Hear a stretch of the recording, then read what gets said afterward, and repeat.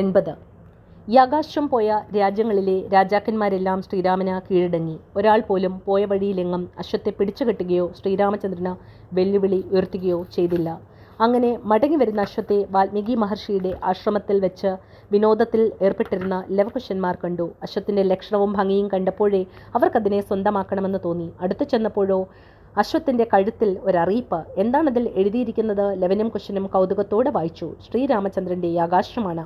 പിടിച്ചുകെട്ടുന്നവർ ശ്രീരാമചന്ദ്രനെ യുദ്ധത്തിൽ നേരിടണം. അതാണ് എഴുതി തൂക്കിയിട്ടിരിക്കുന്നത്. അങ്ങനെയെങ്കിൽ അശ്വത്തെ പിടിച്ചുകെട്ടിയിട്ട് തന്നെ കാര്യം എന്നായി ലവൻ.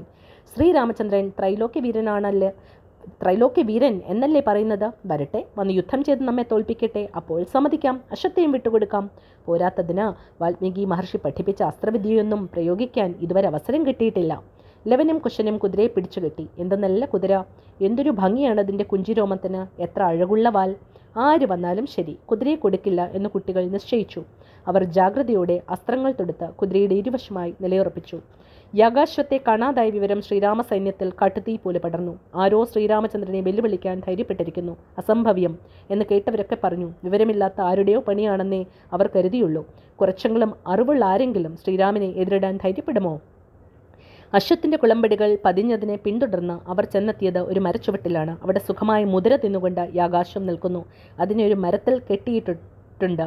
ഇരുവശവും കാവൽ നിൽക്കുന്നു 2 ഓമനത്തമുള്ള കൗമാരപ്രായക്കാർ.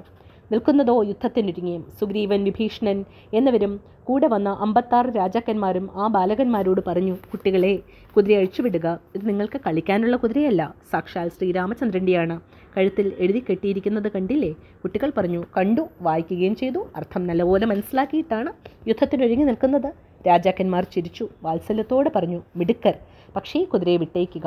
ഇതിനെ കിട്ടുന്നവർ ശ്രീരാമസ്വാമിയോട് സമാധാനം പറയേണ്ടി വരും.